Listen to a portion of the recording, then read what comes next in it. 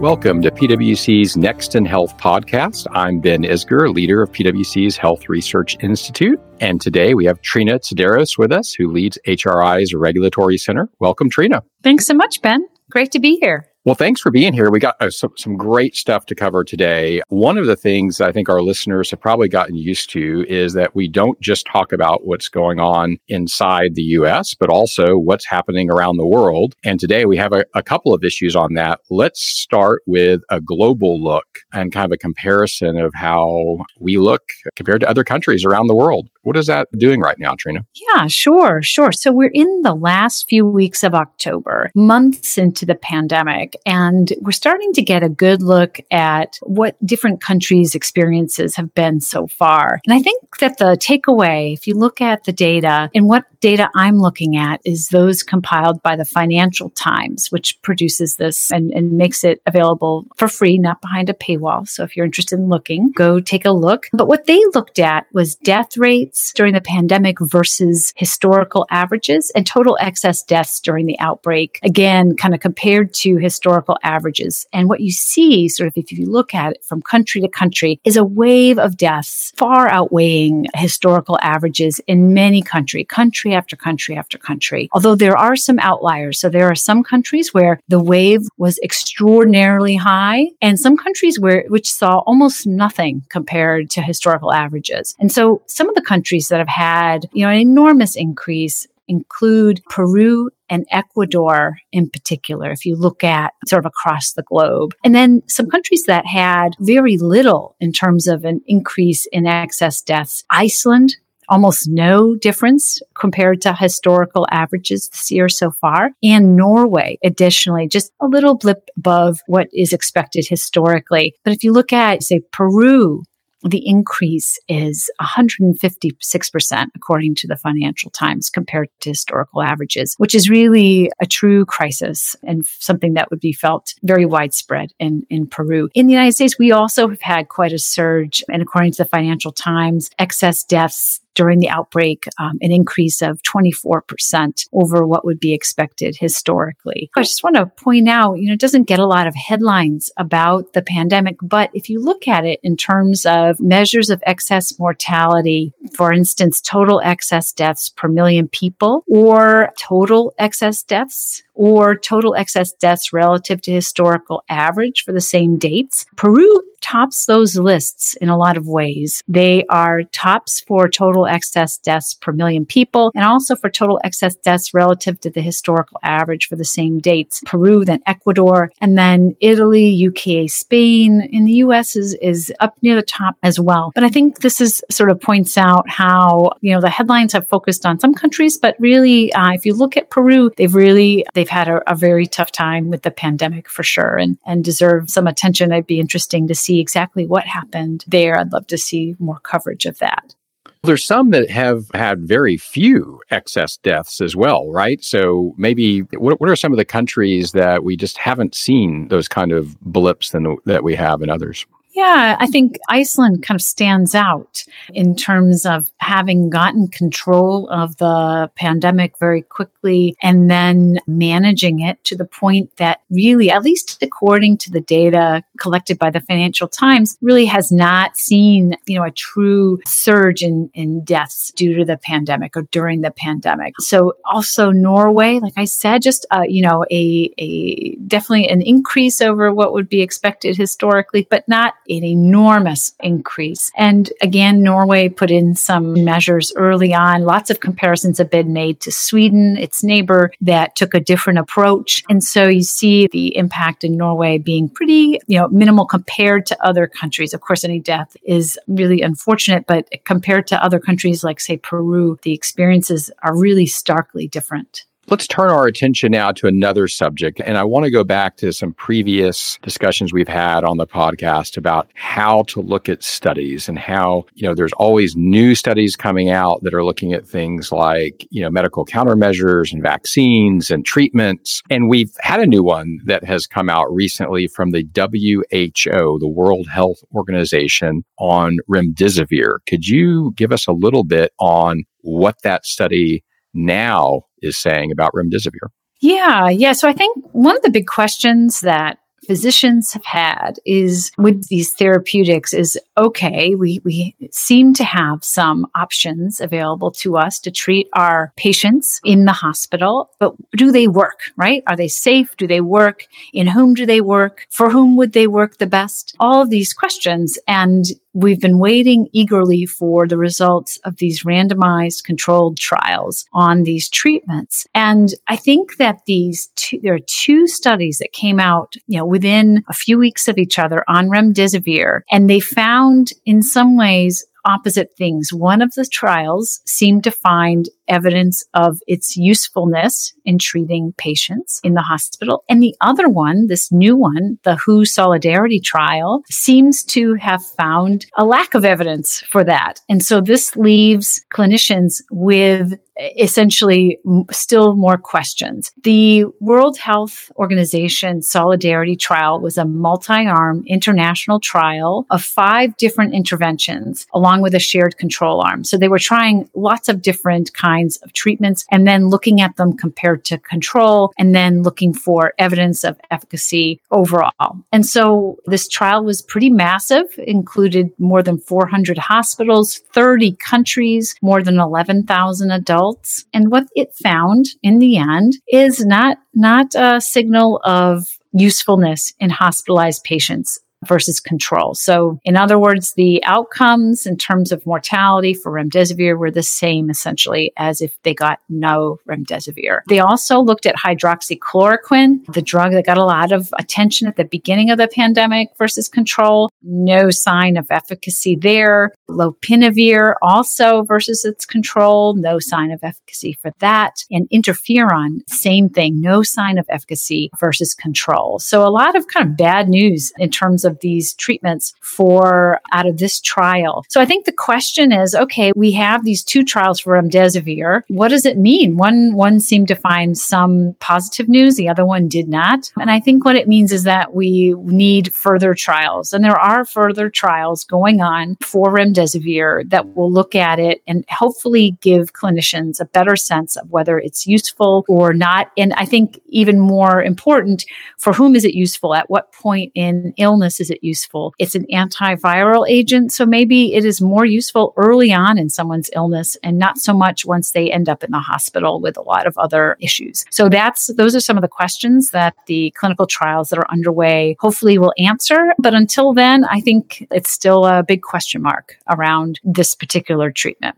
So sort of along those lines, talking about therapeutics and the vaccine development, I think a lot of attention has been given to the possibility of an emergency use authorization coming from the FDA for one of the candidates sometime this year, early next year. But one of the big puzzles that still is being solved is what happens after the EUA, the logistical challenge of distribution of the vaccine and the supply chain issues that are involved with the vaccine. And I think, one of the things that we have looked at HRI are these questions. And I wonder, Ben, if you can talk a little bit about why is this an issue and why is this something that's so important to think about?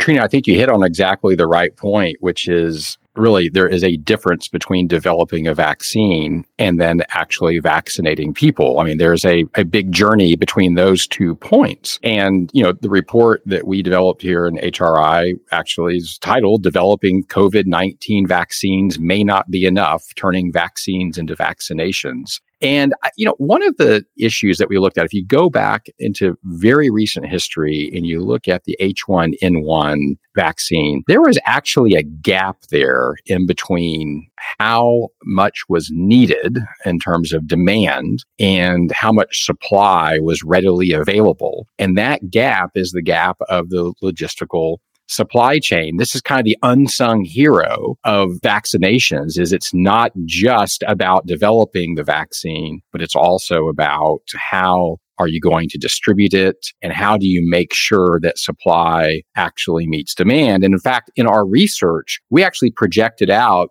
some scenarios if we don't have a good match between supply and demand, we'll actually have more deaths that could have been prevented. And so really that's what was so important for us to take on, this research and publish around it. And we did some primary research with surveys of pharmaceutical and health industry leaders and worked with a really large team of industry experts that work up and down the supply chain on some of their thoughts around this. So I think one of the big questions, especially with some of the leading candidates for the vaccines, is how do you transport them and store them? Because they're not similar to influenza vaccines. They can't just be sort of turned onto that well-worn path that we all know of influenza vaccines. They need ultra cold storage, a couple of these. Can you talk a little bit about that? What does that mean? What does that mean for distribution? That's right. I mean, it is. This is not just like getting a pizza delivered, right? Or something of that nature. There are several vaccines that are in development that have very cold handling requirements. So anywhere from 2 to 8 degrees Celsius, but all the way to negative 80 to negative 70 degrees Celsius. So, this is not your normal freezer temperature that you have in your household. Now, to clarify, not all the vaccines that are under development are in this category, but some are. And so the supply chain has to start preparing for this type of distribution, which could have ultra cold storage. And we're just going to touch on this, right? This is kind of a little bit of science for non-science majors here. There's a lot of detail around it. But if you start to kind of pick apart what that means for storage at kind of the wholesale level, the bulk level, transportation at those ultra low temperatures. And then you actually have storage at the point of delivery of the vaccine itself or the injection of the vaccine to consumers. And you start to get into questions of, how many times can you open the container before the temperature goes too low? And so you really start having a lot of logistical issues around how you're housing it, how you're transporting it, and really even at the point of delivery, what you need to do to make sure you keep the vaccine safe. So this is something very different, and it's something that has to be built in. And of course, many companies are already starting to think about this and work on this. And of course, governmental entities as well. But this will not be the typical vaccine distribution route if the vaccines that require ultra low cold storage temperatures are the ones that are ultimately used with the patient population. And then I think there's another challenge, which is you can get the vaccines to the people, but will the people take the vaccine? And so there's a lot of thinking that should be done around people's preferences and overcoming skepticism, meeting people where they are. Can you talk a little bit about that? What did we find about that?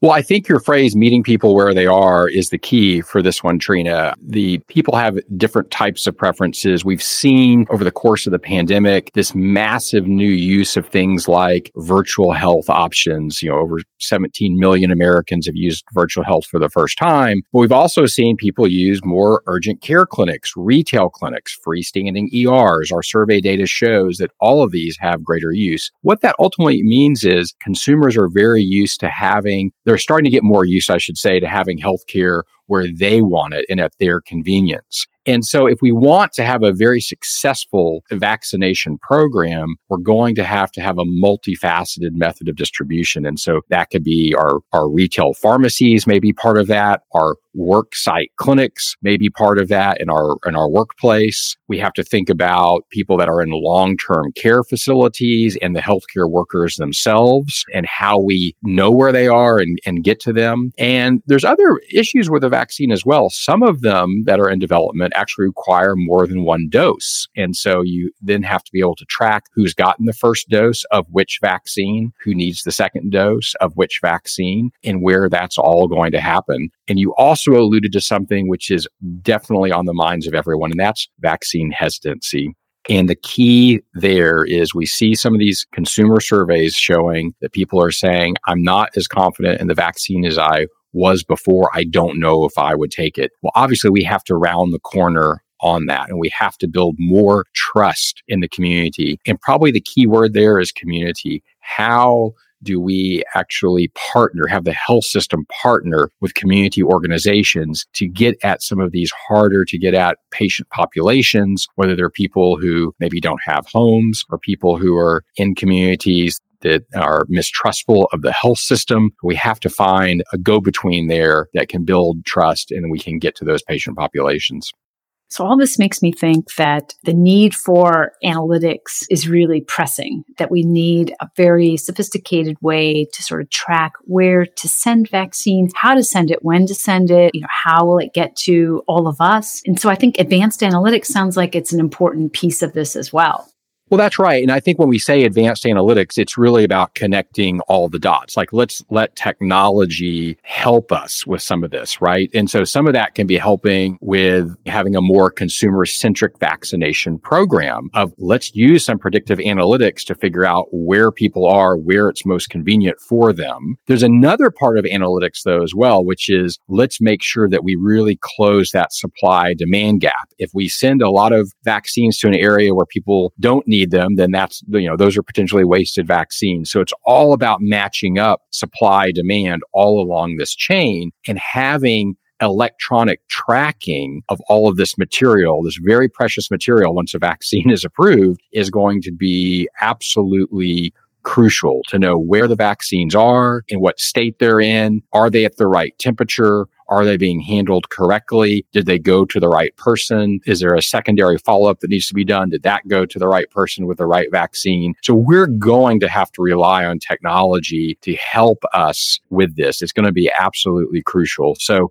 I think this will be another, it won't be necessarily a first. I mean, technology has been used in the past, but nothing to this scale. This is a scale beyond anything that we've seen before in recent history in terms of the needed vaccination program. And we're going to have to rely on technology to help get it right. So very important stuff on the vaccine front. We're going to probably have to wrap there. Let me just mention, though, for those of you that want to drill down more on what Trina and I were just talking about in terms of vaccinations and what that looks like, we have the full report available on our website at pwc.com/HRI.